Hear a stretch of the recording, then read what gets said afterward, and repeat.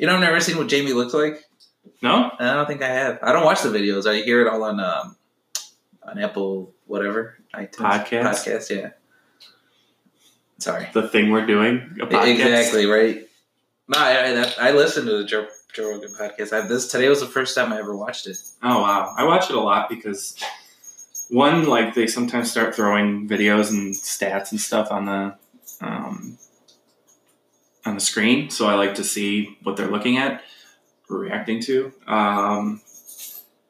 And really, like, there's nothing else to watch, like, while you're listening. You know what I mean? Like, you can't really read and listen to a podcast. You can't really... I mean, yeah, you could have it on as background noise while you're doing homework or working. Like, that's doable.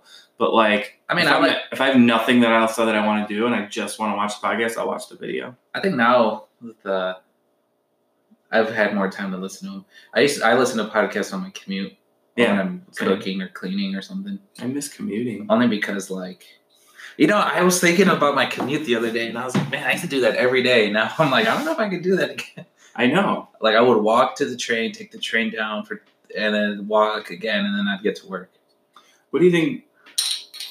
I mean, you personally, what do you think is going to change? Like, as far as like working again after this, like, are you going to want to go back into hospitality and work in a hotel and work in? I don't feel safe going back to hospitality, to be honest. Yeah. Not in terms of like my like immediate safety, in terms of like job security. Right.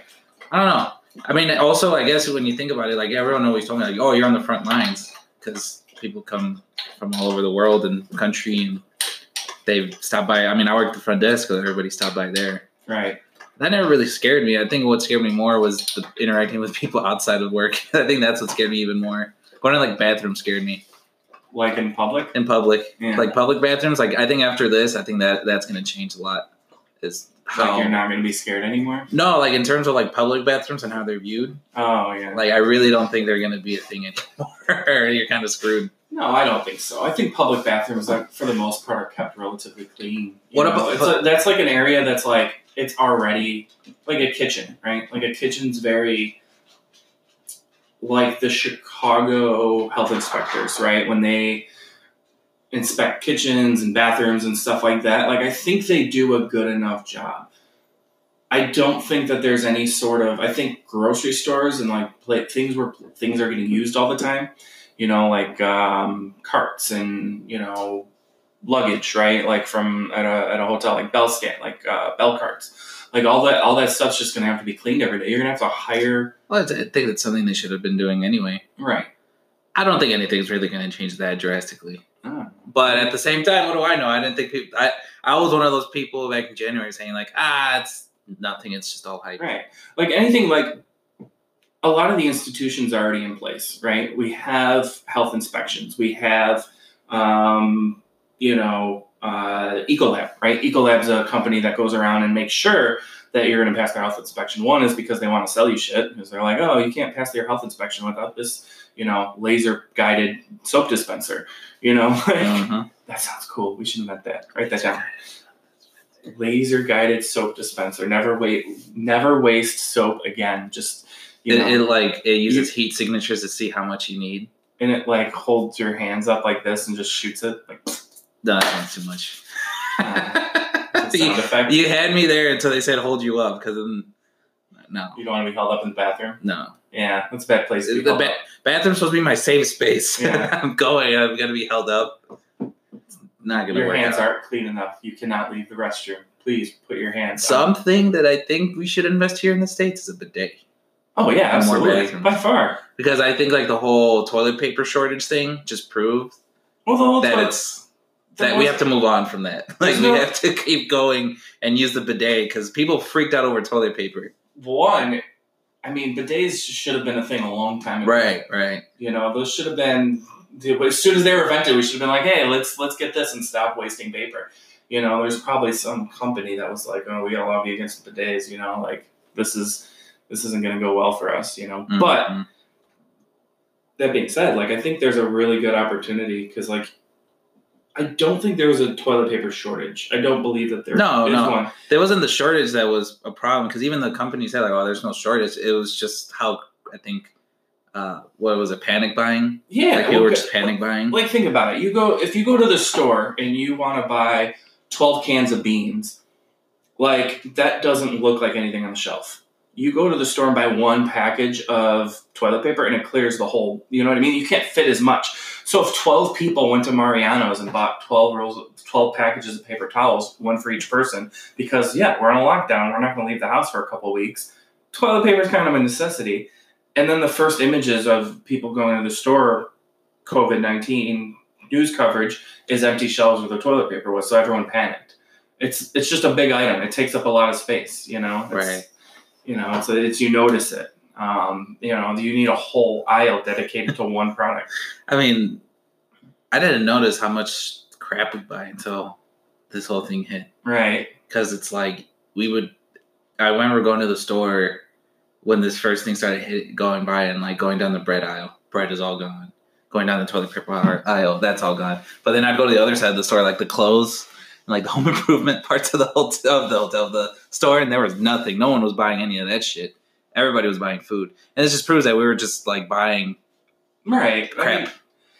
I think the thing is that even now, like even when I go to the store right now, I always buy something to think like, okay, if I can't get to the store in the next 12 days. 12 weeks would be terrifying. But like, let's say something happens and they're like, you know what? Everyone has to stay inside, curfew, 12 days. This thing is getting out of control, blah, blah, blah. Everyone went and hung out last weekend because it was nice out now. We're double the capacity in hospitals. This is all hypothetical. But I was thinking to myself, like, okay, could I grab what I need and then some and then, hold off, and that's kind of how I look at it, basic necessities. Like I stocked up on like rice and beans and certain things at home, and I'm like, okay, like if it got really, really bad, I can eat this. I got chicken stock. Like I can make this, like there's so many things that you can cross-utilize to get you by. Mm-hmm. It's like, like last night, it's like, we should make steak, Mm-hmm. It's like we didn't need steak, but felt nice to eat. Right. Yeah. Felt like being in a restaurant for once. I think that's the thing. That's the thing is just gonna be crazy to go back to. Oh yeah, absolutely. Restaurants. Like when the first waitress comes up to me with a mask on and it's like a nice place. Or wearing the gloves and everything. Would you like to? Well, there's gonna be those people that are gonna be scared when they serve the food to you. Because they're gonna give it to you on a plate and you're gonna be like, what the fuck's on here? Who touched it? How many people touched it? I'm not gonna be remotely concerned about that because one, if we're allowed to go out, like I'm not going to just freak out about everything because my biggest fear right now going out is making somebody else feeling uncomfortable. Like more than I feel like. I just feel like people are just they're just going to lose their mind. How so? I mean, look at these people that are protesting. Yeah, like that's the way I look at things. I'm like, as normal as we want to make it, like people like you and I, there's always those other people on the other side that are trying to, I don't know, they turn it into something bigger than it should be. Personally, I can't wait till things go back to normal because I never thought I would say it. I am very introverted, but I never thought I'd say see the day where it's like, I want to go outside. I want to hang out with people. I want to do these different things. Like, if anything, it's helped me. This whole quarantine thing has probably helped me more than not helped me. Right. It probably made a lot of the extroverts feel like, oh, I can stay in, Yeah. And it probably made a lot of the introverts go like, you know what I mean? Like maybe this is the cultural awakening that we all kind of needed, I mean, I think so. I feel like for a good minute there, for like maybe like 2-3 weeks, like everyone was on the same page. Right. And it was cool. It was cool to see that everyone was on the same page. Right. I still feel like a lot of people are. I also believe that what you see with the protests and the media is what they want you to see. Right. I don't necessarily think that's what is going on. Right. I mean, yeah, the media gets to put their spin on it and make it look more sensational than it really is. You need to watch something. You like, nobody was watching the news. I know I wasn't watching the news because it's like, do I really want to keep watching about the coronavirus when I could go on my phone and get updates?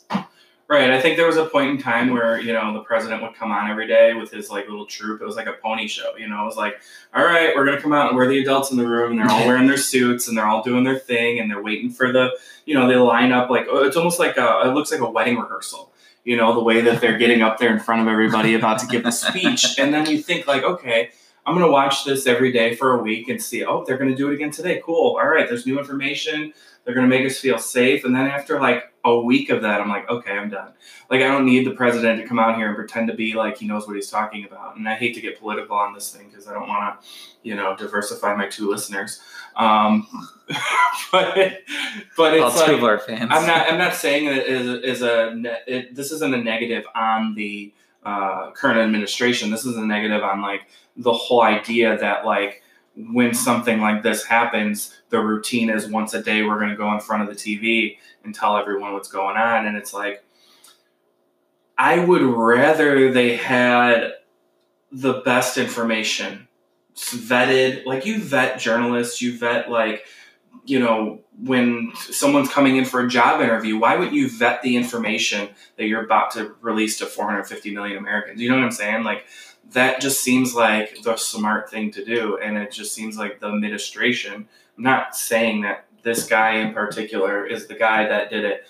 It's a lot of people. There's a lot of enablers. There's a lot of like, one of the things that I heard that was really impactful to me about politics is that it's not so much the people that are voted in and voted out all the time. There's so many people that work admin jobs in the government that have held those positions for 40 years that are old blood that just keep things going the way that they've always been.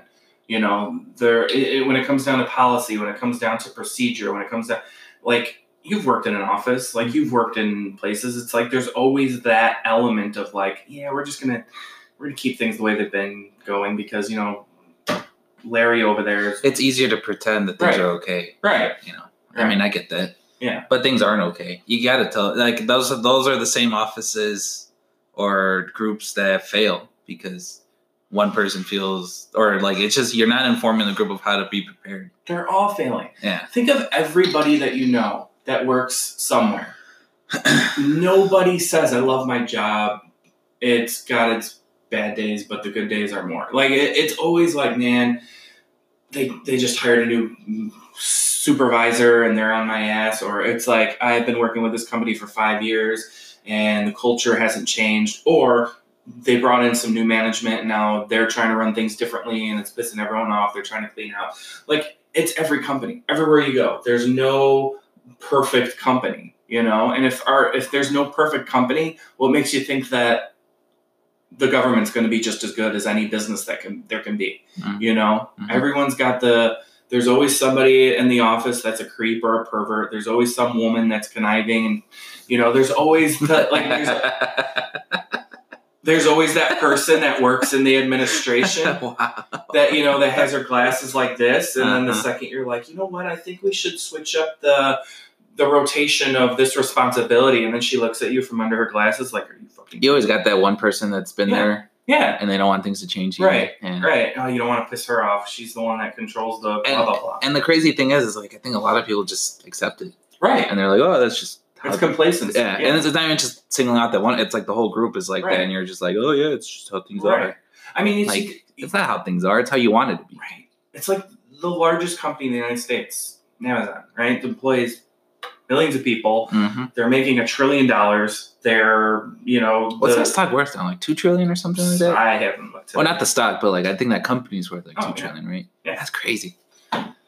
Sorry. It's like a small country, yeah. The thing about that is crazy to me is like Amazon, that company is worth as much as this country's stimulus package was. Like, that is just crazy to me. Like, how much it costs to fix this country, or at least get some money out there to help everyone out, is the same amount as that company is worth. That's just crazy. But anyway, sorry. Well, you think, you look at Amazon, they're in the news all the time. They're everywhere, right? How many devices? I shop at Whole Foods. Yeah. I've ordered from Amazon. Right. I don't have any of their weird shit, but they got their Prime videos. Yeah, I watch Prime videos. Like it's a music, part of it's part books. of our it's part of our lives. Right? They even have TVs now. Like they have the Fire Stick, and like they have what's that? Kindle, right? Like even books and shit like that. Right. Too, so. It's like when you watch Blade Runner, they're Tyrell Corp. They're just everywhere. So what I'm trying to get at though is like you would think that after so many years that this company's been around since like the late 90s, it started in the guy's garage, Jeff Bezos' garage, and selling books, and it turned into this thing. And you would think that in the age of electronic everything, every social cause that we've kind of overcome, and we're still working on a lot of them. But you would think that Amazon would just be like the beacon, the bastion of like, oh yeah, we're the biggest, largest company there is, and we're going to treat our employees right because that's what big companies should do. And here they are with protests and employees that have to pee in a bottle at work because they don't get to take bathroom breaks. And, it's like, you kind of wonder, like, okay, if this is the best company that we have, I'm not saying best by like more moral standards, but best is as far as like they're winning, right? No one's saying Amazon's losing anything. They're winning. And they're not treating people with basic human rights. And it's like... Who do you think is going to play Jeff Bezos when they make the Amazon movie? Oh, it's definitely J.K. Simmons. I think he's too intense to play Jeff. We need like the young Jeff and the older Jeff, right? Like we need the one that like... Oh, like, yeah, I could see him playing an old... Like kind of like a... Oh, man, it would have to be like a younger actor. Yeah. Just get the guy who played Moby or whoever... the guy from Community. Oh, yeah. I forget his name. I don't know his name, but yeah.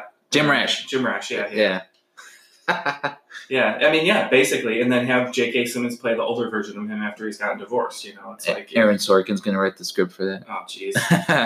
Or he's already writing it. Who knows? It's done. It's just... He's sitting there smoking cigarettes, just like, all right. And then... Yep. Yeah. I love Aaron Sorkin movies. I love them, and I wish that... I remember with Aaron Sorkin, like, it's one of those things I accidentally stumbled upon his movies. Right. I watched Moneyball, and I think I watched Capote. Yeah. Not Capote. That's Ben Miller. Sorry, no. I watched Moneyball. And what was the other one that he wrote? He didn't write The Fighter, right? No, that was Finch. That was David right. Russell. Right. No. He did Moneyball, and he did another movie, and then I realized he was... What, good? Well, no, I was like, these movies are really good, and then I remember looking it up and finding out, like, oh, they're both written by Aaron Sorkin. Are you thinking of The Social Network? That's it, right. Oh my God, I can't believe I forgot. I remember watching those movies, thinking these are really good movies, and getting really, like, deep diving on Wikipedia and internet and IMDb, and, like, seeing, like, oh, who wrote it? And I saw Aaron Sorkin on both, and I started going down the rabbit hole of Aaron Sorkin movies. Even though I still haven't watched The West Wing. But I hear, like, it's really good if you're into his kind of writing. Yeah, it's got some good monologues, and he's known for, like, the walk and talk, where it's, like, people are always walking down corridors and hallways while talking to each other, and, like, that's their, that's the vehicle that drives the conversation. Right. And I grew up watching A Few Good Men. It was one of those movies that was always on. My dad always had it on. And he did that one too, right? Yeah, that was his first one. That was a good one. And... man, I remember watching that movie and just being a kid, and that scene with Jack Nicholson and Tom Cruise where they're going back and forth, the whole courtrooms. It's famous. Everyone tries to imitate that. You can't handle the truth. I mean, it's even in... I mean, how many sitcoms have referenced that scene? Right. And, it's iconic. And then I just remember, like, later on, like, watching West Wing, going like, this seems familiar. And then it wasn't until like the Newsroom where I'm watching like... that's right, he did do the Newsroom as well. Jeff Daniels give a speech, and I'm like, it sounds very Aaron Sorkin-y. And then I look it up and I'm like, it was. That's why. I wonder, I still haven't watched Molly's Game. But you said it was good, right? Oh, really good. It's on Netflix. Yeah, Idris Elba and Jessica Chastain. Yeah, it's... That movie, it's total Aaron Sorkin, fast-paced. He does this thing in movies where the script, like the dialogue, is always about misunderstandings. So like someone will say something, the other person misinterprets it, answers what they think it was, and goes, no, I meant this, and then they have to re-answer it. So they double up on the exposition just through dialogue and having that conversation go back, that banter go back and forth. And that's something that's exciting because it's easy to follow. It sounds like a real conversation. I was going to say, his movies are very fast-paced too. Oh, yeah. But it's not a bad fast-paced. It's not like a Guy Ritchie movie. Right. Like those like movies that are just like cut after cut. And you're just it's hard to follow until like a little bit later. Yeah. I think his movies are very well made because... They're almost opposites, if I think. Yeah, like he just has a good way of like making you, like reeling you in, and then once you're in, you're following it along, and he could go as fast as you want because you know what's going on. Right. Like Social Network is perfect with that. Right. That movie starts off slow, and then it just like picks up like a third of the way. And there's so much great, like, the thing that he does well is like some writers can do dialogue really, really well, but then they can't do anything outside of like a conversation.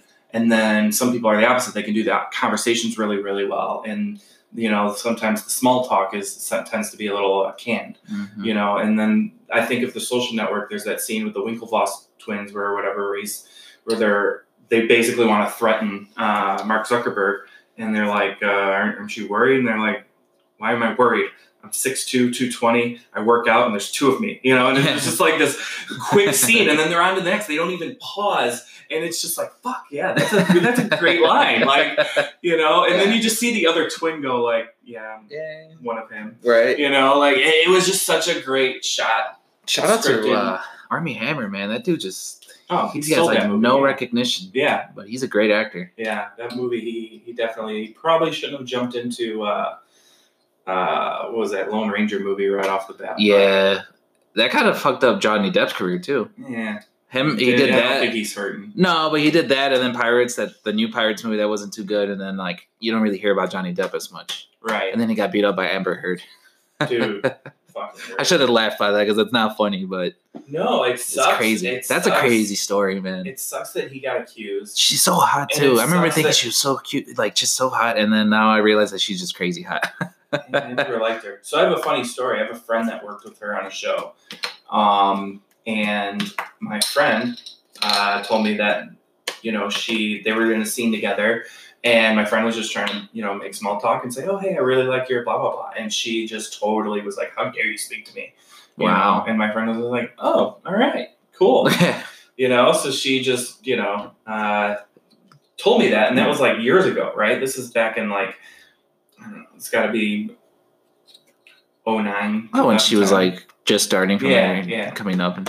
Right. Yeah. And so... Yeah, there's a good minute there, I think around that time, where she was like in everything. Right. Well, not everything, but she was getting a lot of work. She was in a lot of shit that got canceled right away. Yeah. Like the show that my friend was on. But I remember my friend telling me this, and I went like, yeah. Like, and I wanted my friend to feel better. I'm like, no one's ever going to remember her. Like, she's not anything special. Like... To be honest with you, I forgot about her for a few years. As you should. And then she's very forgettable. Now with all this, Aquaman. She was in Aquaman. Yeah. And then I was like, I haven't seen her in a while. And then this whole thing coming out that her and Johnny Depp, and then I was like, oh wow, maybe that's why we haven't heard about her. So when I heard that she was claiming that Johnny Depp beat her up, I'm like thinking to myself, like Johnny Depp's been in a lot of relationships. Like he's one of those people that has, quite a very like. He's weird, but he doesn't come off as like. I don't think like he'd be the type of dude that just like hit a woman and. Not only that is not that he's weird. It's just he's such a level of celebrityism that like you can't get close to this guy. It's like people go nuts. They lose their shit when they see somebody like Johnny Depp walk. Like he can't walk into Starbucks and order a coffee without freaking everybody the fuck out. Like. That's his level of celebrityism. So the point I'm trying to make is that he's been exposed a lot for however many years, and there's never once been an instance of him, being violent towards somebody. And then all of a sudden he dates Amber Heard or marries her, whatever happens, and all of a sudden they're embroiled. I think they were married. Yeah, and then they're going back and forth, like, oh no, he did this and she did that. What it boils down to is like my first instinct was like I didn't want to believe her because my friend that worked on the show with her was like, yeah, she's kind of a bitch, and I'm like, yeah, you know what I mean? You just knew at that point. I just knew. You should have told. You should have warned Johnny Depp, man. You could have. And I'm not even that much of a Johnny Depp fan where I feel like I need to defend him. No, it just immediately sounded like bullshit because I'm like.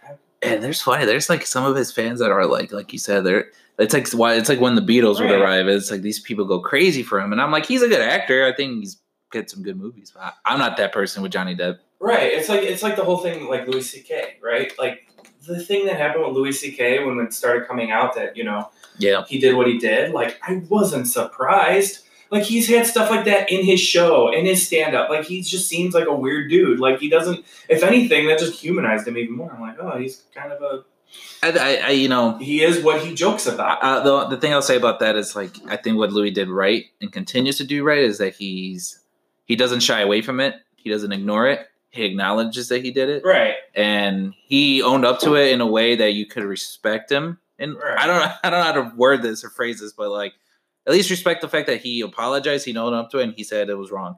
And I'm like, I don't think you could do more. And he's paid his dues so far. And I thought his special was funny, so I don't know. Like, I think Louis, compared to like some guy like Harvey Weinstein, who, I mean, that dude should just pay for, rot in hell for what he had to do. But like Louis, I mean, like you said, like I've been a fan of Louis. And when I heard that, I'm like, I mean, that doesn't surprise me. Like, there's definitely a difference, like a distinguish. Like, here's the thing. Like, you watch a movie, and you can see a movie or a TV show where there's like a big character arc, where in the beginning the guy's an asshole and his daughter hates him, and then at some point in the movie he loses everything and has to start all over again, and we give him that redemption, you know? Why don't we do that for human beings? You know, why don't we I'm not saying that everybody needs to be accepted again. Like, Harvey Weinstein, clearly the deck is stacked against him. He doesn't deserve a second chance. Bill Cosby doesn't deserve a second chance. Like, that one's bad. If they would have, and maybe that's society's fault for not catching it or taking it seriously or taking women seriously at first. You know, that should have been addressed a long time ago. You know, like, wait, you said Bill Cosby did what? Yeah. No. You know what I mean? Like, that was America's dad. Right. But coming back around to that, it's like Louis C.K.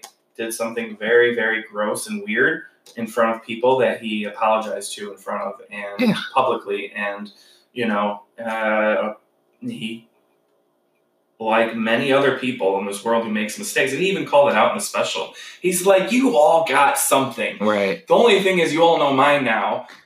Even Barack Obama. I mean, knows mine. that was such funny. A good scene. But like, honestly, if I was a parent and I had a kid that was older, just like maybe like when they're old enough to understand, I'd say this is how you own up to something. Like, this is a lesson you could teach for kids. Like, when you do something wrong, I mean, yeah, given the circumstance, that's wrong. Like, it's nasty. But when you do something wrong, this is how you come out. Like, you apologize, you own up to it, and you pay your dues. Right. And it's like, I think there's a lesson to be learned there. Unlike guys like Bill Cosby and Harvey Weinstein that, you know, feed off of pity and like, oh, like, you feel bad for me, I'm old, I'm dying and blah, blah, blah. It's like, no, dude, you did bad things and you didn't apologize and you don't feel bad for what you did at all. Right. You know, and then that's the way I look at it, at least. And that's why I respect Louis for what he did. And I really, really hope this is the start of a comeback, because I think I personally think he's hilarious. He was definitely my favorite comedian for a long time.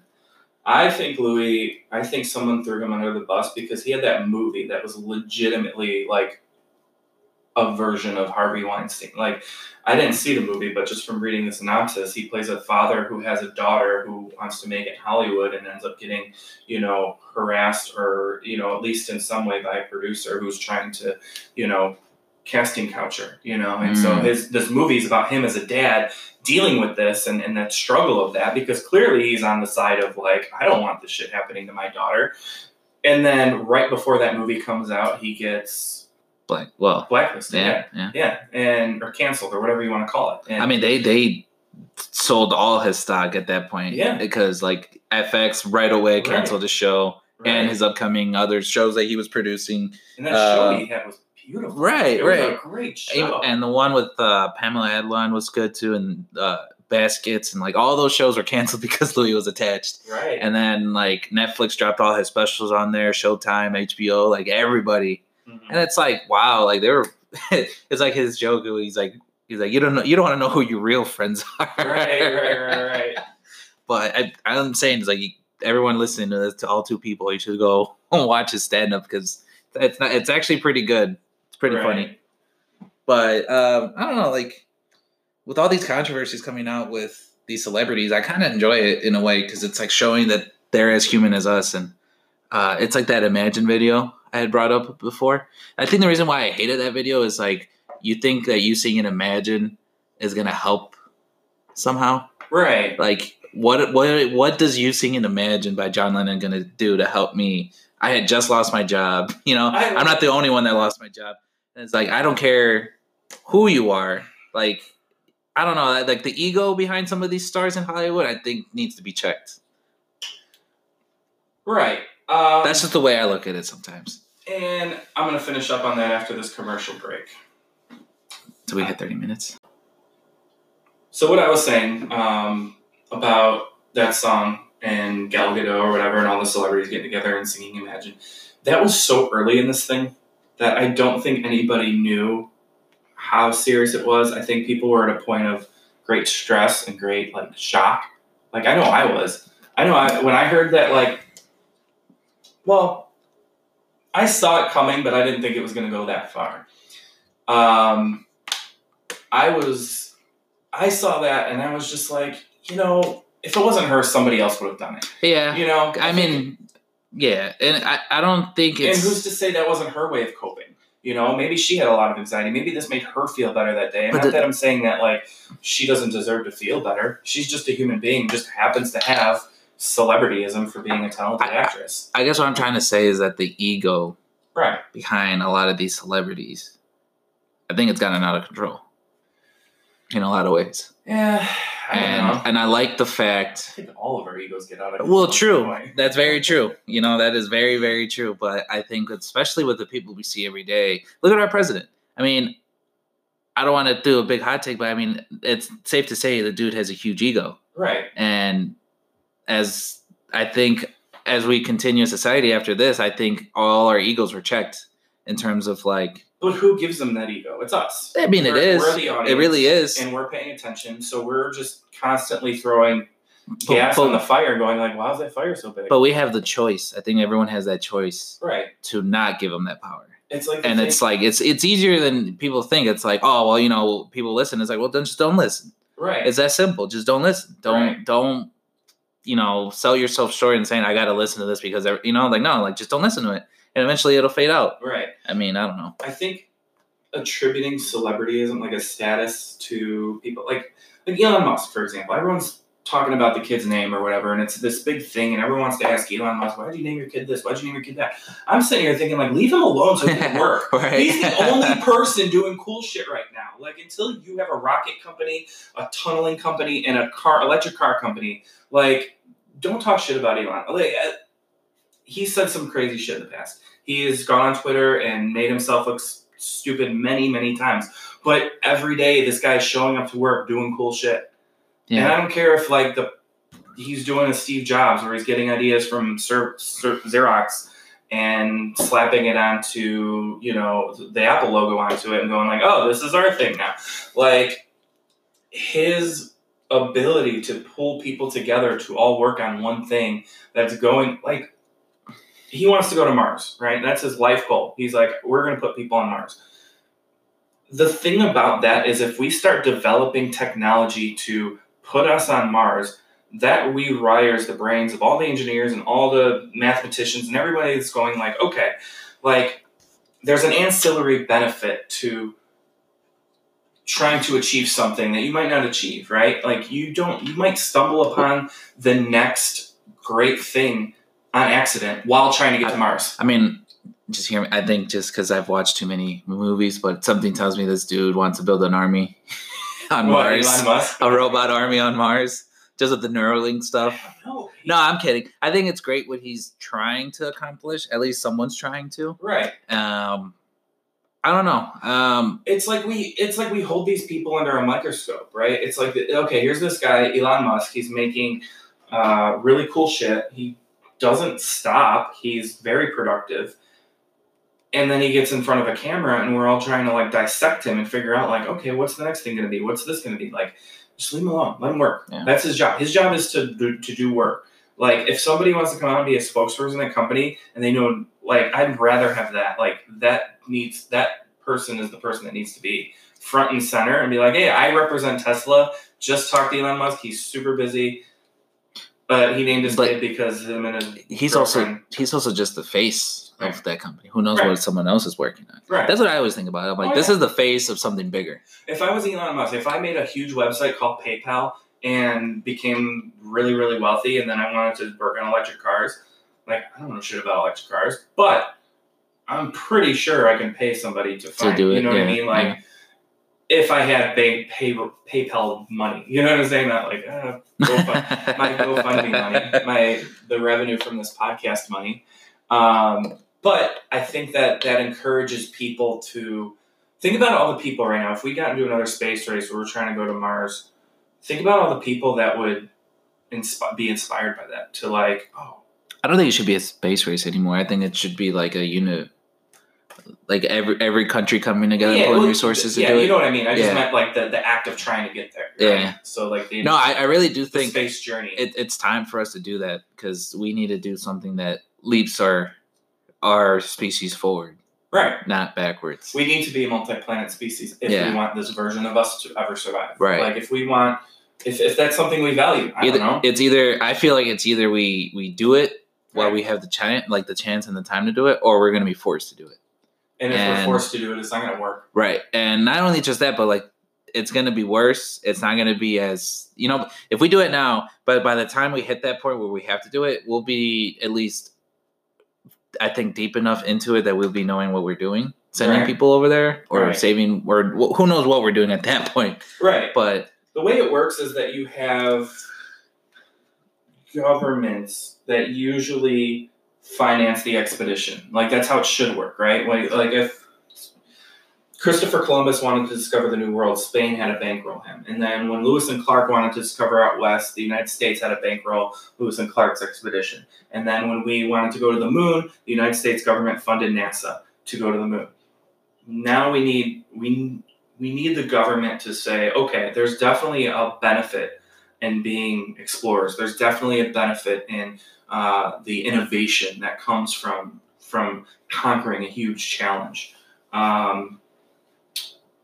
What ends up happening then when you have a private industry doing it, they're only going to be trying to do it to meet their bottom line. Their investors, they're only going to be able to go as far as their investors are interested in going.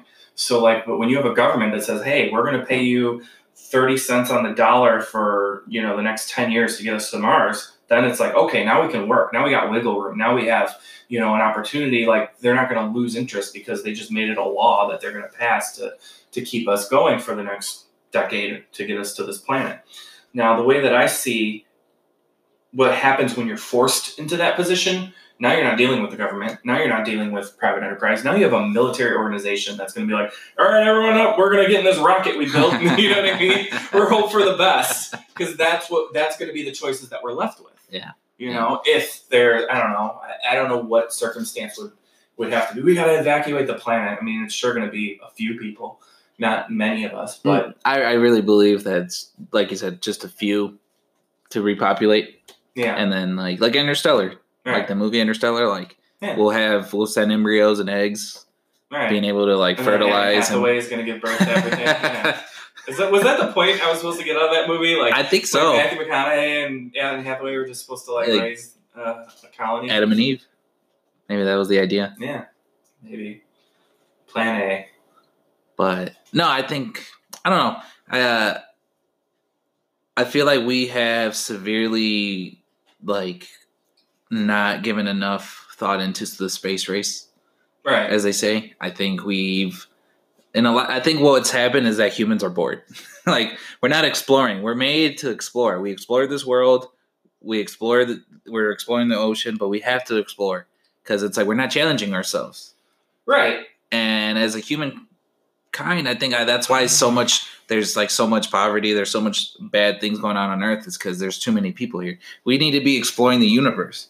We weren't made to just explore this world. We were made to explore the universe. That's just what I believe, at least. Right. If we're ever going to have any chance of branching out as a species, you look at science fiction movies and you see oh yeah, the Vulcans colonize these planets and then the Klingons colonize these planets. Mm-hmm. It's all one. Series Star Trek, sorry. That was the first thing my mind gravitated towards. But I'm just saying, they become a multi-planet species, and it's once you become that, now you get to have the discussion of okay, maybe we don't need money anymore. That was the whole idea behind Star Trek, was that, they get rid of the concept of money. It's oh yeah, you have a job. Your job is to work at Space Fleet. Your job is to do this. You do what you want to do, if you can, but whatever the Vulcans, when they made first contact in the series, they said like, all right, you guys made it to light speed on your own. Now we're going to help you out with some other things. You know, we're going to get rid of war. You guys aren't going to have wars anymore. Like, we're going to get rid of this whole money thing in exchange of, you know, it's just slavery with extra steps. Right. You know, so like, let's just, you know, like, it just becomes this thing where you get to understand like, okay, there's a bigger picture. We might leapfrog throughout the galaxy over the next millennia. You know, if we take the first step now. Yeah. You know, and that might be the coolest thing ever. Like, can you imagine? I imagine that a lot, to be honest with you. I know, it's such a weird, like, and it wouldn't be me. Like, I'm not going in a spaceship. No, you know what's funny? I mean, I might, to be honest. If someone said, hey, it's really safe now, like...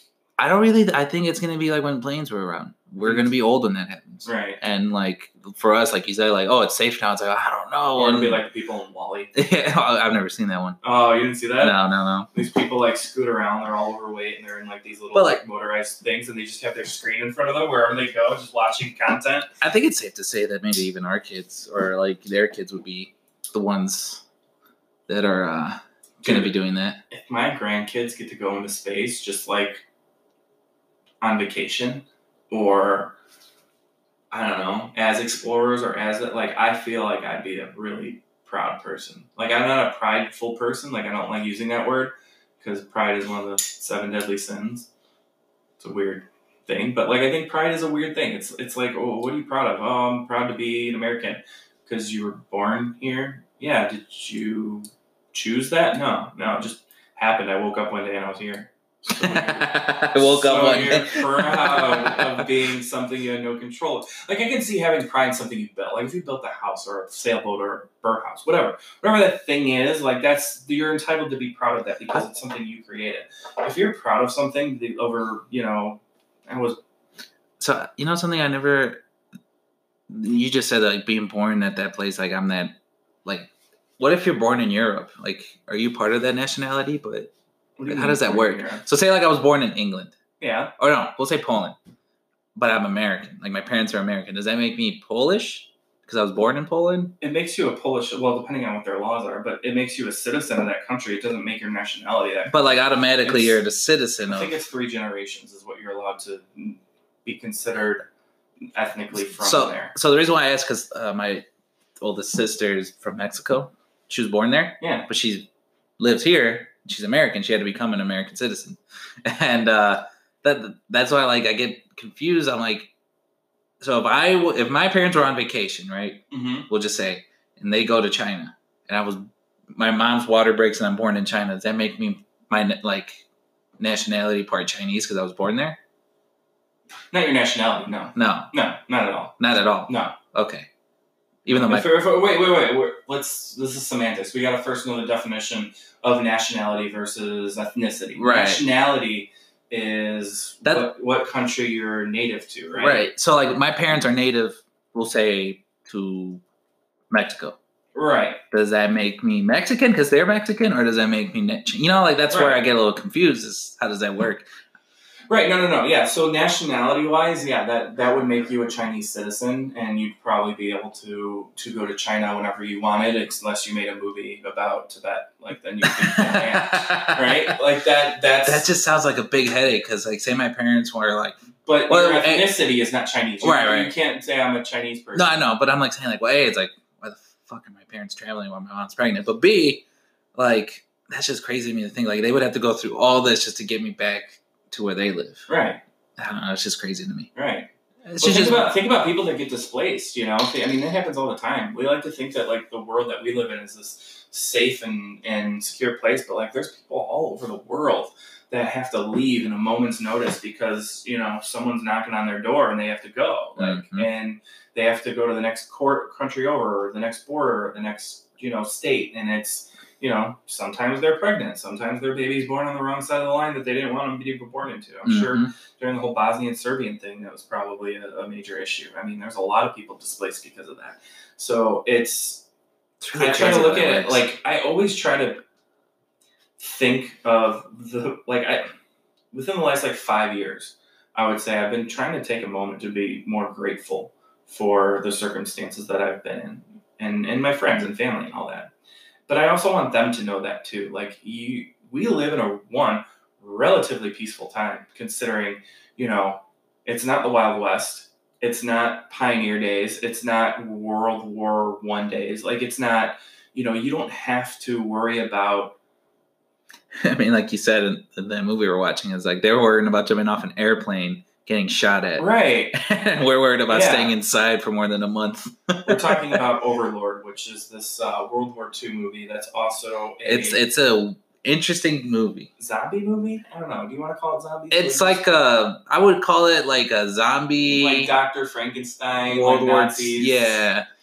So, like in this movie, it's like D-Day. They're jumping off with, the 101st Airborne, and there's a lot of anachronisms, but I won't get into all of them, except for C4. They were using C4, and this stuff wasn't invented until like the 50s. It really upset me. It made me laugh because while we were watching, he's like, I don't think C4 is invented. I'm like, dude, there's zombies in this movie. I think logic went out the window. I know, but if you want to buy people in, like if you want to sell them this piece of shit movie, at least make it, it's funny though.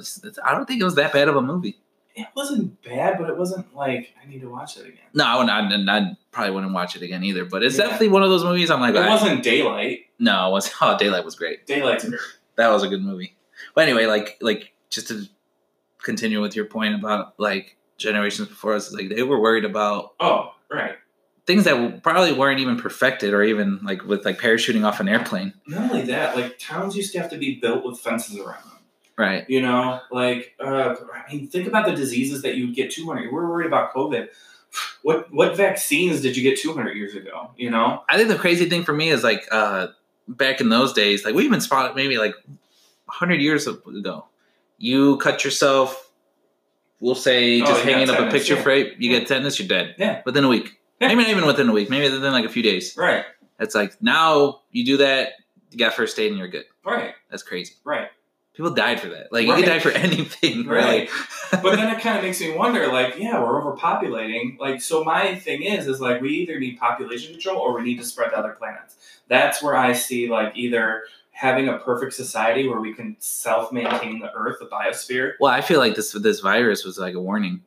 It's like a warning shot. Oh, yeah, it's a shot across the bow. Yeah, for real. Said. Yeah, like, I really do believe it because we've been pushing things, especially environmental-wise. Like, we've just been pushing things, and this is Earth and the world saying, like, yo, like, guys, like, you guys need to figure your shit out now. Right. It almost, I almost kind of wish it was an environmental disaster. Not that I want there to be one, but because I don't think people are going to draw the correlation between, like, clean air versus COVID-19. Like, I don't think people who make the decisions, whoever they are, people who are just like, we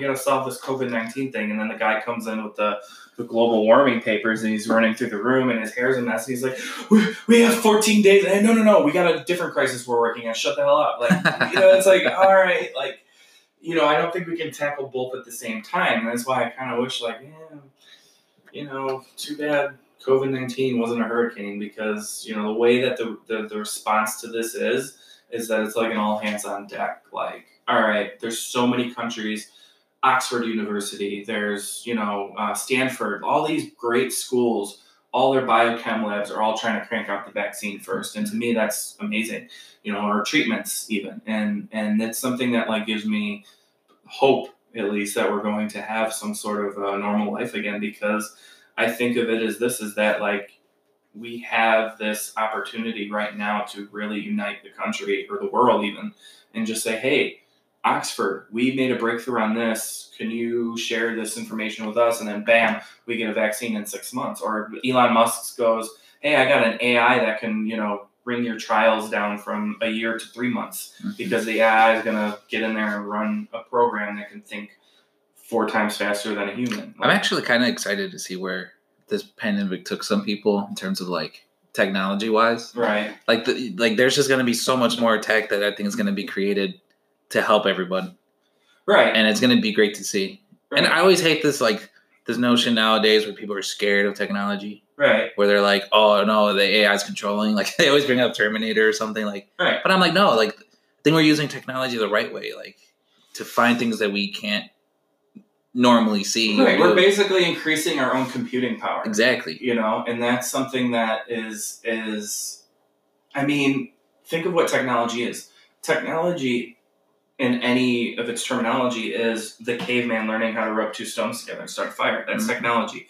Technology is taking a rock and turning it into a wheel, and now moving a wheelbarrow, and then eventually that level of innovation gets us to the steam engine, to the Hiroshima bomb, to landing on the like. It all stems from the first time some caveman decided to use tools to make something hot. Yeah. Yeah, I mean, and what I feel is, I think people focus too much on the bad things with technology, like the nukes and everything and the guns. But what I'm saying is that throughout history and all that time, not one of those technologies, fire can get out of hand and burn a forest down. A nuclear bomb could go off. It could, but then like with the fire thing, it's like, but think about how many meals were cooked using that fire. Right. How many predators were fought off because of that fire. Right. How many people were warned. Right. I don't think people think about it that way. They think about it as like fire could spread, and like you said, like there probably were cavemen that were like anti-fire. Yeah. They're like, no, it's too dangerous. No, and they like froze to death and died. You know? Like that's essentially the people that are going to be anti whatever the new technology is. The people that are protesting in front of City Hall with guns, like they're the people that were anti-fire when the cavemen were figuring out fire. Like those people still exist because somehow their DNA survived somehow. I really think, and it's nothing too complex with these people. They're just doing that because everybody else is doing one thing. Right. Because no one could all be doing one thing without other people saying, like, well, I don't want to do that. It's basically like saying, like, don't touch that wire. People are going to touch that. Like, there's going to be someone out there that's going to say, I want to touch that wire. Right. It's just going to happen. But I do agree with, like, those are the cavemen because they're going to be left behind because they're going to refuse to accept change, that things are going to change. And it's going to change in a good way. And, I mean, we all have to be ready for that. Right, I think everyone's anticipating some like government takeover and some sort of, new world order, and everyone's got to fall in line, or we're all going to lose our liberties, and whatever that is. All I got to say is that's already happened. When it comes to survival, survival looks the same no matter what side you're on. It's always going to be, if we get our rights taken away, I still like living. Yeah. And maybe when I was like 18 and I was like, I don't know, I thought that was something that mattered, was all your freedoms, every single one of them. Now, freedom of speech, I think I'll vehemently defend for the rest of my life. That's probably... I think that's the one that most people... My mouth is going to get me killed. I'm not... I don't know that's something... I say a lot of stupid stuff to the wrong people. I mean, just look at Nadia. I mean, she's wanted to kill me twice now. But... what I'm trying to say is that... Nadia's the third roommate, by the way. Oh, yeah. Third roommate. I've been here for a week, and she's already looked at me with disdain. That's okay. It took me only a few days to do that. For her to do that to me, too. So. But what I'm trying to say... No, I think the First Amendment, freedom of speech, should definitely be up there in terms of freedoms to defend. Right. There's a lot of freedoms that need defending, and I'll say that with a lot. But if there was something like, I don't know, it just has to be something so horrible that I go, okay, like, that's it. Like, you know what I mean? Like, there's definitely a threshold that when it comes to your own survival, because you can fight the fight later. You know what I mean? Like, that's how a lot of people survive. Like, okay, like, let's not go into the first wave of battle raising our flags. Let's see how this plays out, because the opposition might win. We might win. Who knows? Like, this might get taken care of over an email, and we're all sitting here screaming in front of City Hall like it's the end of the world. Like, chill. Like, the time is really short in the scale of this. Man, sometimes I really do think, like, aliens wanted to stop by, and then they see shit like that, and they're like, hey, you know what? Maybe we should hold off. They're not as intelligent as we thought. I don't know. I think aliens would be looking down at us like the way that we look at mice. Like, just, look at, there's mice playing on a wheel. Let's add a virus. See how they score. Now, that's the scary part. We think viruses are bad, but all our viruses come from Earth. Wait until we get an alien virus. Yeah. Then shit will get real. Yeah. Because then that's okay. You just have to sneeze on them, just like War of the World. War of the World. They catch our virus. Yeah. I was thinking the other way around. Yeah, no. The scary thing would be like, I mean, what if? Just say, what if viruses are resilient? They can probably survive in space. Let's say a rock hits the planet. It's a tiny one, like the size of the speaker, right? Hits the planet somewhere in a populated area. Everyone gathers around. They breathe in the smoke, and the next thing you know, it's like, poof. Everyone's bleeding from the eyes, like outbreak. Right. Like that. The possibility of things that could happen versus what's actually happening, we're in a relatively okay situation. Like this thing needs to be like the amount of liberties that have been sequestered during this are based on like our well-being and like everyone being safe. I feel like if the government really didn't give a shit, they would just be like, you know what? Fuck it. Everyone gets sick and dies. We have less people to control. Like, like, I don't know. I don't know what that's like to sit on the high castle and look down at, billions of people and think of their lives are my decision. It's easy to judge from down here. Yeah, in front of a microphone in the kitchen. No, but not even that. But like for a lot of people, I think it's easier to judge when you're not in. Oh yeah, in the boardrooms talking and speaking. Like right. I don't know. Yeah, I mean, there's so many things. I mean, I'm not saying that what we have in terms of government is 100% successful, but it's working so far. Right, not right now, but it worked for 100 years, 200 years. It gets us by. I would say our government gets us by. It doesn't do. Does it have to be updated? Yeah, I would say so. I mean, even the English government has been updated over the last few centuries, you know? So, I mean, I don't know. Well, like, the way that I look at it is that we are technically a new country. However, most countries have their constitutions written after ours. Yeah. Because we wrote it in 1776. Like, Italy's constitution wasn't written until, like, the 1900s. Yeah. Like, they weren't even Italy then. Like, they were just the country where Italian people lived. Like, I don't even know what it was called. The old country, they say in movies. The old country. Yeah. It was like Rome, and then it was Rome fell, and then they just kind of, the Pope was there for a long time, and, then eventually became Italy again. So, the way that, I just look at things as trying to look at it from the perspective of as many people as I can. All right. If I were making decisions, what's all my inputs? What are all my influences? What do I not know?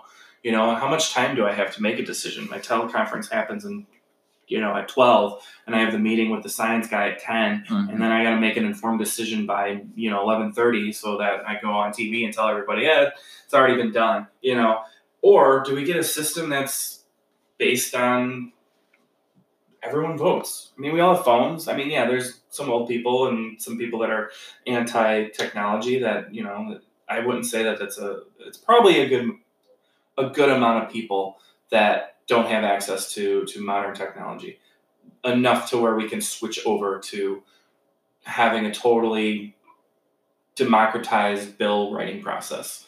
Like, all right, here's the new bill that's going out. Everyone read it. Here's some key points. It could look nice with infographics. I love infographics. Like a nice Photoshop graph with like how many pizzas it would feed a family if America was pizza. It's the visual. Like, yeah, like you could put a visual element to it, and then like, okay, vote for this bill. This does this. Vote for that. You get something like this. Okay, here's all the information. We're all gonna die. Not we're all gonna die, but. We're all gonna die. Here's how many bedrooms are in the hospital.